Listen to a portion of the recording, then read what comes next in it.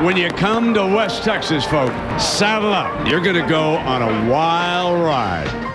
You're listening to the official podcast of The Nation, the premier voice for the fearless fans of Raiderland. And away we go. Yo, what's up, Red Raider Nation? Welcome back to The Nation's official podcast. We are your hosts. I am TJ Kern. That is Blake Hartsfield. And we've got another, actually, he's probably the best looking guy on the set, for whatever that's worth. Austin Massey is our special guest today. What's the name of y'all's podcast again? It is the Hub City Hoops Talk podcast. That's right. Hub City Hoops Talk with him and his co-host, Jacob. Be sure to give them a listen and a follow. And we are excited to have Austin on the program today, give kind of a different insight into Red Raider basketball. Blake, been a while since we've actually done a pod, but the Red Raiders are starting Big 12 playoff and kind of a mixed bag, but they pulled that one out on Saturday. And to borrow a phrase from you, my friend, you are what your record says you are. You're 3-0 and in first place. TJ, I'm shocked, pleasantly surprised for them to start off 3-0. You couldn't ask for a better start to the Grant McCasland era. I know we're going to get a lot into him here with Austin, but the game against K-State was different than the first two. They had to grind this one out, got out to a good start, but gave up a big run in the first half and had to come back down the stretch. But they do find a way to get the win 60-59. And look, 3-0 is 3-0, and in this conference, every win matters. There is no easy games, as Kansas learned when they went down to UCF. I thought they were going to be the worst team in the league, but 3-0, and they got 4 tough ones coming up. Not only that, the Red Raiders are ranked, Blake. Finally cracked that top 25 threshold, and the Big 12, Austin, has 8 ranked teams. Yeah, I mean, it's a gauntlet. I will advise as a Texas Tech fan, don't go look at the next 4 games. It's a little scary for Texas Tech. They have 3 road games against top 25 teams coming up over the next 4. They do get BYU at home, which I'm thankful for. That's actually going to be a really underrated, fun game. BYU is a very, they have a very even distributed kind of roster, much like Texas Tech. They don't rely on, 1 or 2 guys primarily. But, we got a gauntlet coming up. It starts tomorrow against Houston, who is maybe one of the top 5, top 10 teams in college basketball. They've gotten a little bit of a rude awakening, or a rude welcoming, I should say, to the Big 12. But, yeah, it's going to be a gauntlet, guys. Welcome to the Big 12, Houston. Welcome, yeah. Yeah, so a lot going on. I know I went to Lubbock, went to the Oklahoma State game, got to see them up close and personal. They got off to a slow start in that game, and as they did in the Texas game, but they just ran away with that one, man. That was an impressive showing, running away with coming back, first of all, and then just putting your foot on the gas and putting your foot on the throat, as they say. I was there in person. I enjoyed it.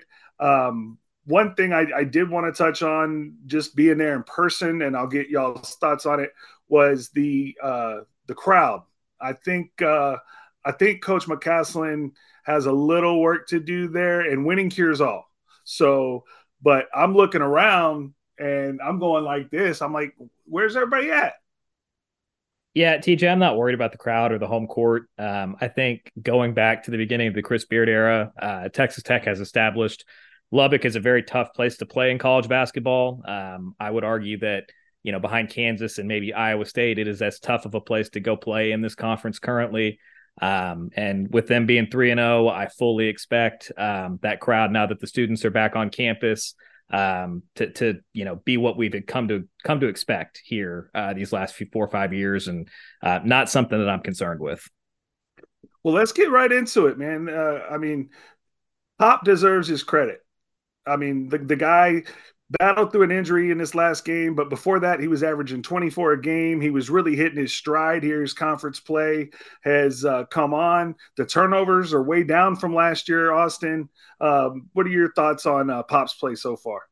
Yeah, he's playing at a really high level, guys. He's matured a lot over the last, season, I would say. And I think ball security was like the main point of emphasis. Obviously, Grant McCasland, with his guards, that's a big point of emphasis with his whole team, really.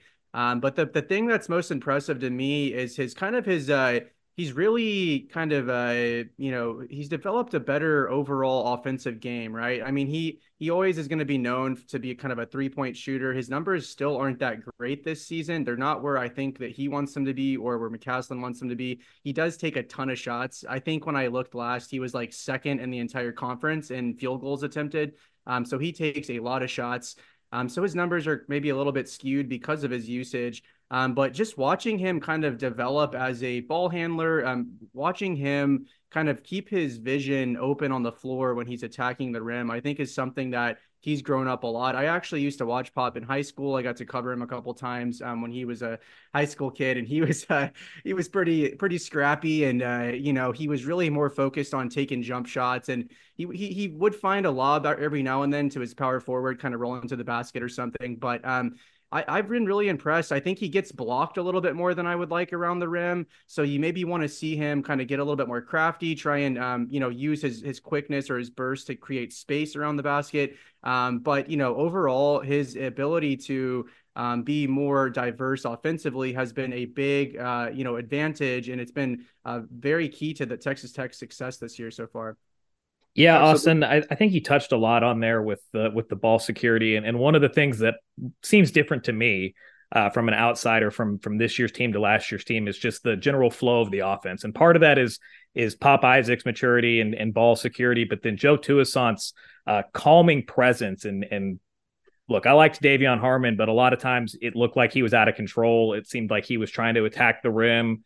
And just a gunner, so to speak. And Toussaint seems like he's able to get them into the right set, and just a philosophy change. It's been a breath of fresh air. And to me, the biggest difference in the Grant McCasland era so far and the Beard and Adams era that preceded it is the defense is still good. I don't think it's quite as elite maybe as it's been with, Adams over there being the defensive coordinator and just the meticulous detail that he took with the defensive effort. But the offense just looks completely different as opposed to this motion offense where we had so many frustrating periods. We'd have 5 and 6 minutes where we'd stand around and wait for somebody to make something happen, and we'd go on these scoreless droughts. It seems like this year McCasland's calling sets and different riffs of those same sets and running plays every time down the court, and it just seems so much more in flow. And again, I know the guards are a big part of that, but it just seems like there's a better system and plan in place on that side of the floor. And Blake, you can tell we've been doing these things a long time because I was going to tee you up for some JoJo Toussaint talk, and you just went ahead and took it, man. But, dude, this backcourt is playing well. Joe Toussaint is exactly – I'm going to give you a name, Blake, from the 2011 Dallas Mavericks, and he reminds me a lot of Deshaun Stevenson in a tough – defensive minded, gonna get in your face, can pick you up 3/4 court, full court, whatever he needs to do on defense. He's gonna be a pest, right? That West Virginia style that we talked about. They're gonna be physical, right? He comes from West Virginia. Joe Toussaint, and then of course my guy Chance McMillan. The transfers have done really well. Yeah, absolutely. And the guy that I don't think gets nearly enough credit for this team is Williams. He's a guy that he's not going to ever be your leading scorer, right? He's not going to be a guy that goes out there and scores 25 or 30 and has these flashy games. But every time you go look at the box score, and as I look over this one from K-State, 10 points, 6 rebounds, 2 assists, a steal. I mean, he just is kind of a do-it-all everything. He can guard 4 positions. And to me, it's just a winning player. And to be as mature as he is for as young of a player as he is as a true sophomore, it's just been really impressive. And I think McCasland hit a home run with bringing him in. Yeah, and Austin, there's another guy I want to highlight real quick because another one of these transfers, and we kind of talked about him on the post-game show the other day. I think we're getting a lot more offense than we ever thought we'd get out of Warren Washington. Yeah. Absolutely. At Arizona State, he was a high energy guy. He's very athletic. He can obviously jump out of the gym. He's long. He's a great rim defender. But you never really saw him at Arizona State kind of being a guy where you drop it down low and maybe let him work off the block a little bit, try to get a basket himself.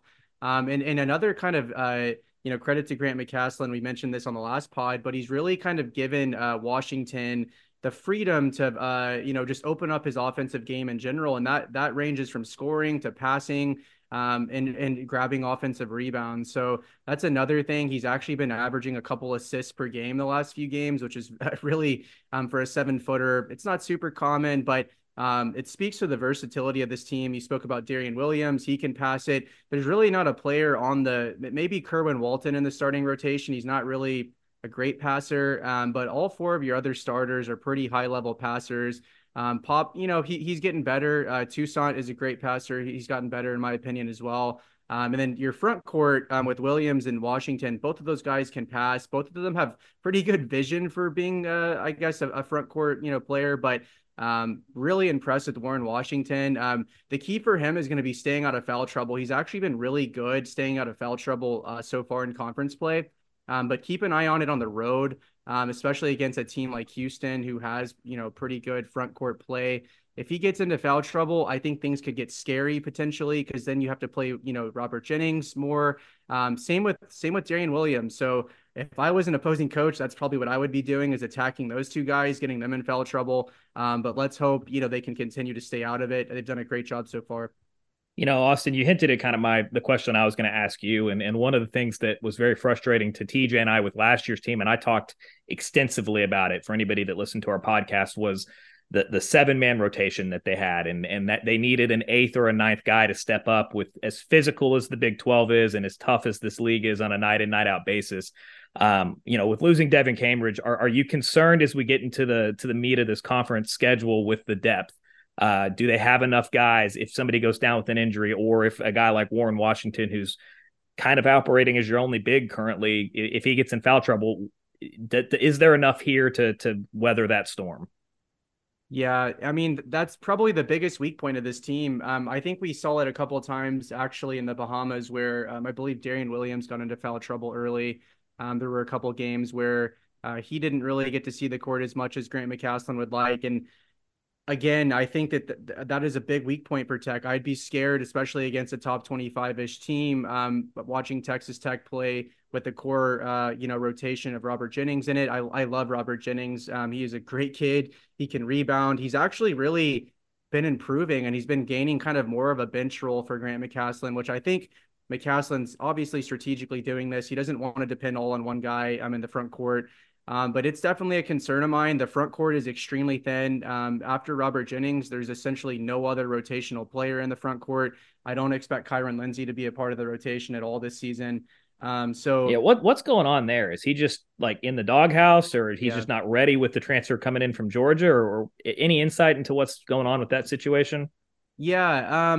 So I think that Grant McCasland is a big, he's a big trust person. He's a big kind of, you got to earn your right to play in practice guy. I think that, Kyron comes from a high profile background. He was a 4-star recruit.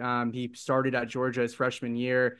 And I'm not saying in any regard that Kyron didn't come in and earn it or anything like that. I just think that, talking to players, even, I'll give you an example, Robert Jennings, McCasland had him in, this guy was practicing, after hours on his own terms and getting ready, shooting free throws every, after hours, working on his rebounding, working on different things. These are things that Grant McCasland expects if you want to have a piece of the rotation, even as a guy who's getting like 10 minutes a game. So I just think that the comfortability level is not there quite yet with Kyron Lindsey. It is a little bit curious that they burned his red shirt with, they entered him in that one game. I don't necessarily understand that, but I think he is a guy that Grant McCasland likes. I think that you'll see him crack the rotation next year. If there's an injury, he'll crack it this year. So we'll see what happens, but nothing, no crazy dramatic story there. I just think that McCasland has insanely high expectations. McCasland actually was already pretty familiar with Robert Jennings too before he took over. Robert Jennings, I believe it's his cousin or his brother, was actually on as a graduate assistant at UNT. UNT actually recruited Robert Jennings out of high school. So there was some connections there already. He was actually a big focal point for McCasland when he took over. I think Robert Jennings was one of the first guys he actually truly recruited to stay. So yeah, we'll see what happens, but to answer your question, the front court is extremely thin. An injury could be detrimental to the team, but foul trouble as well on a game-to-game basis. Yeah, and that's a good point, Austin. And Blake and I have been talking about the depth on this team, and it looks like McCasland kind of right now is settled in with his eight guys, with Lamar Washington, Robert Jennings, and McMillan coming off the bench. Yeah, I mean it's a very defined rotation. And you know we've mentioned his name a couple times, and I know we talked about it a little bit on our last pod, TJ. But the restoration project with Kerwin Walton, where he's empowered him and given him some confidence again. And look, I didn't understand last year how he was so ineffective under Adams. I mean, this is a kid. First off, you don't get a scholarship to North Carolina if you can't play, right? Like coming out of high school, he got a Roy Williams offered him. I know there was a coaching change when Roy Williams retired, but you don't end up at North Carolina and not be able to play. And not only did he get a scholarship to North Carolina, but he averaged like 18 minutes a game and was a contributing factor on that team. And then he comes to Tech and just completely disappeared. And the only thing I can attest it to was, Adams had him so afraid to shoot and miss a shot, and then would put him on the bench, and he just lost all of his confidence. But, McCasland's restoration project there and having him be able to step in and kind of eat some of those minutes when Devin Cambridge went down with an injury has been a breath of fresh air. And kind of on that note, I want to just kind of get Austin's, while we've got him here, his overall thoughts kind of on two things, Austin. First, just your initial impressions of Grant McCasland. We've mentioned his name a ton on this podcast, but I know we focused a lot on individual players. When all of the Coach Adams stuff last year was going down, we came on this pod and I came out and said, look, if you can't I said, take a shot at Rick Pitino, right? And if you can't get Rick Pitino, go hire Grant McCasland. He should be the floor for this program and the guy that you shouldn't do any worse than him. And I thought he'd be an outstanding hire. And then secondly, with this 3-0 start under McCasland, how far can this team go? Can they finish with 10 Big 12 wins, 11 Big 12 wins? Just kind of get your thoughts on the state of the program. Yeah. So, I mean, my overall interpretation of Grant McCasland in general, I have a lot of respect for him. I think that he is a pretty, he's into the X's and O's. He's not like a pure motivator or a pure. Sometimes you'll have a coach who's like relies on other people for X's and O's, like Chris Beard. He was never really necessarily a big X's and O's guy. He was a culture guy. Yeah, he relied a lot on Mark Adams, but he was one of the best recruiters. He is one of the best recruiters in the entire country, and he is incredible at team building. I mean, he's already doing it at Ole Miss. But in terms of Grant McCasland, he actually, funny enough, he talks about it a lot, but he actually like modeled a lot of his coaching on the court after Chris Beard and Mark Adams. But he is so I have relationships with a lot of the players' families and get to talk with them, try to understand what practices are like and things like that. And what everyone tells me is all he cares about is one thing, and it's literally winning. He doesn't care about your feelings. He doesn't, as brutal as it sounds to say, he is a freak about winning. Like that's all he cares about. So in terms of practice, I mean, the way you practice, if you're not practicing like a winner, if you're not, showing up in the games, if you don't have the right attitude, you'll never crack the rotation. It's a lot of the similar concepts as Chris Beard. I think the one thing that I was a little bit worried about with McCasland was the ability to maybe resonate with players and things like that. I think he's one of those coaches that the players kind of love and hate, right? Like they respect the heck out of him. They want to play for him because he brings out the best in them. He also gives his players a lot of freedom. And I think that's what you're seeing with Kerwin Walton. That's what you're seeing with Pop Isaacs. I mean, you're literally looking at, several guards who are having their best year ever in college basketball. Pop Isaacs, Joe Toussaint, a lot of that could be usage related, but he is setting them up for success and he's giving them the freedom to do so. Like my biggest complaint with Mark Adams is always the leash that he would put on people and how fast he would pull them out of the rotation. That's what happened with Kerwin Walton. But yeah, I'm very happy with the hire. I think you go back and look at his background. You look what he did at UNT, taking over a program at UNT who was historically terrible. I mean, terrible. They had no success essentially at all. And he took them to essentially he won games with them every single season. I want to say I can't remember what his combined record was there. He's winning basically 20 games a year at North Texas with no resources. No resources. He was just that was a lot of the one critique I heard of some people in the media had of him was, well, he's going to come into Tech and he's going to try and win with his coaching and not with talent necessarily. And a lot of people were thinking, well, he's going to have a rude awakening to the Big 12. And that hasn't been the case so far. I think that you can win games with coaching, and you can, there is such thing as squandering talent. You see it all the time in coaching. So my overall opinion is he is a tremendous hire. I think that the recruiting thing is going to be something interesting to follow. They haven't signed a high school recruit yet, and they haven't been super active in the high school recruiting realm. But they obviously crushed it in the transfer portal. I mean, you could argue they had the best portal haul of anyone, essentially. Everyone that they picked up this offseason is essentially a core rotational player now, and they're putting up good numbers. And then in terms of the outlook for the Big 12 play, I think that you look at this next 4-game stretch, and it's going to be a pretty pivotal stretch. I think you want to try and go 2-2, which is asking a lot. I don't know necessarily where you squeeze out your second win there. Maybe you get the win against TCU on the road. That's a game that I think could be pretty close. I'm very high on TCU though, so they may be the best team out of the 4 teams that Tech plays over the next 4 games. I'm not kidding. They could be better. I mean, they just beat Houston. So we'll see what happens. I believe they have BYU at home, and then they have Houston on the road, Oklahoma on the road, and then TCU on the road. All 3 of those teams are very good. I think Texas Tech can beat Oklahoma. But yeah, season outlook for the Big 12 looks great. Starting 3-0 was very pivotal in my opinion. It gives you some room for error. But the 2 things I'm going to keep an eye on are obviously your health in the front court, and then also the shooting was a little bit concerning against Kansas State. I sometimes you can get into these ruts when you're shooting. So I'm hoping Texas Tech doesn't keep, like I said with TJ on the last podcast, I don't think you want to be shooting 25 threes a game with this team, not because they lack shooters, but just because it's not necessarily a great recipe for success. Yeah, and one of the things that I really want to focus on going forward is the physicality. Blake and I are not blame the refs guys at all. It obviously there's a call here, there's a call there. And by the way, on Saturday, how many minutes does Pop Isaacs need to be set before he can draw a charge these days? I mean, he was sitting there for 5 minutes, and they called a block. I don't think I've seen a charge call all that rule change is terrible. I mean, it was already the hardest call in college basketball, and the way that they changed the language to what is a charge now is just it's an awful rule change. Period. End of conversation. I agree. Yeah, but then one of the things that I talked with Austin about Blake was not only the physicality, just the first few games here in the Big 12. Houston's got a couple of losses, right? Like, welcome to the Big 12. Kansas loses to Central Florida.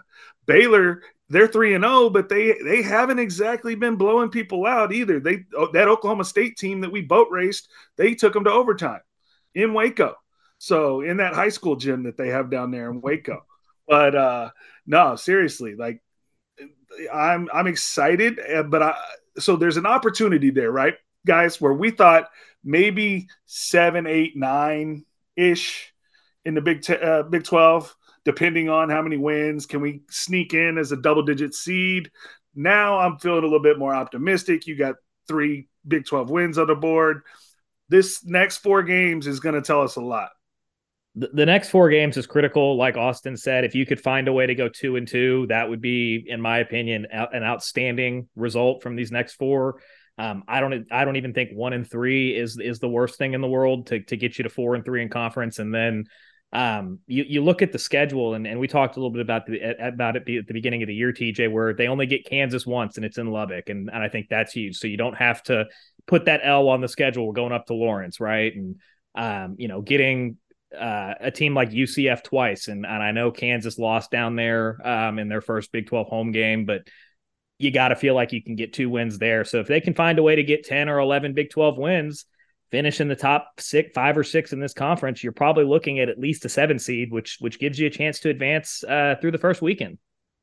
Yep, absolutely. And I'm looking right now at Bart Torvik, and he's my favorite site for projections. I think KenPom's obviously great, but I prefer Bart Torvik right now. But Texas Tech's projected right now to go 11-7 in conference. They're actually projected to win their last 6 games, actually. So they have a pretty soft schedule to finish the season, which is actually, that's amazing. It's going to get pretty rough here over the next, I'd say, like 6 to 8 games.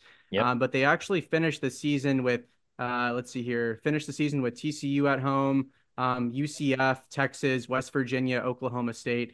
So those are all very winnable games, in my opinion. The TCU game at home is going to be really interesting. I think last year it was a pretty an interesting game, to say the least. But good news for Tech is the last 6 games of the year are relatively soft. Bad news is you're about to go through one of the worst gauntlets in all of college basketball over the next few games. I mean, I don't know that you can come up with a tougher 4-game stretch than what they're about to have to go through, where, their one home game is against a very good ranked BYU team. And then 3 games on the road against Houston, who's in the top 10, Oklahoma, who's in the top 10, and TCU, who you mentioned is potentially being the best of those 4 teams. And I'm very familiar with TCU. TJ knows this, but I'm married to a Horned Frog. So I've become more so than I wanted to an expert on TCU sports just from being married with her, and that basketball program has made a lot of progress in the last 2 years. They were obviously it's Jamie Dixon, right? Yeah. Like, I mean, it was only a matter of time before Jamie Dixon was going to get that thing rolling, and they should have beat Arizona. Last March. Yes, that I think that was 2 years. Was it last year or 2 years ago? 2 years ago, I can't remember. They played a turn. I just remember my wife was working. She is a nurse practitioner at the hospital, and she came home and she's like, the TCU, and I was like, well, you should have won. But I remember it just being a ridiculous. And look, outside of the University of Texas, when we get into March Madness, I root for Big 12 teams just across the board. I want the conference to show well. Outside of Texas, I always root for Texas to lose. And everybody who watches this pod knows how TJ and I feel about the University of Texas. But I remember her walking in, and I go, y'all should have won that game. And I think that was when Arizona was a 1 seed, and I think TCU I think it was 2 years ago, because they were an 8 or a 9 seed, and they played them in the second round, and it was just a absolutely bogus call at the end of the game that cost them that one. But yeah, to Austin's point, I think that both games against TCU are going to be very tough, and both are opportunities to get a good solid quad 1 win and continue to build out this resume. Yeah, and before we get out of here, I mean, that kind of brings me back to my point about the physicality, right? Like, you got to be prepared every single night, because and when Austin and I talked about this after the game on Saturday, Blake, but just your thoughts on the team's ability to win different style of games, which come March, that's a huge thing to have experience playing in the 80s, playing in Tech even scored in the 90s one game, and then you go through that 7-minute drought like we talked about, kind of the Chris Beard, Mark Adams drought that we had on Saturday, and they still found a way to win late. It's the beauty of the Big 12. There's a reason that this conference, when they get into March Madness, every year puts 4 or 5 teams in the Sweet 16, because you go through this gauntlet of the different styles in this league, but you hit the nail on the head with physicality. Every team in this league is physical. If you're soft in the Big 12, you're going to get bullied and pushed around. And not to say that Houston isn't a tough physical team. That they've been a great program for the last 4 or 5 years, and they've had a lot of great success in March, and their calling card has been tough physical defense, but it's a little tougher than the league that they've played in for the last couple of years in the AAC, and they've gotten a lesson from their road games in Fort Worth and in Ames, that there are no off nights in this league, and you've got to bring it every night and play different styles, but you got to be physical, and it truly does prepare you for the gauntlet that is March. And I'm super excited just because, I mean, we love basketball, but to be able to have Austin come on the pod and use his analytical brain to come help us out. I got 2 analytics guys up here, and I don't even know what to do. I just talk. So, but to have the numbers to back it up, Austin, man, we appreciate you hopping on with us today.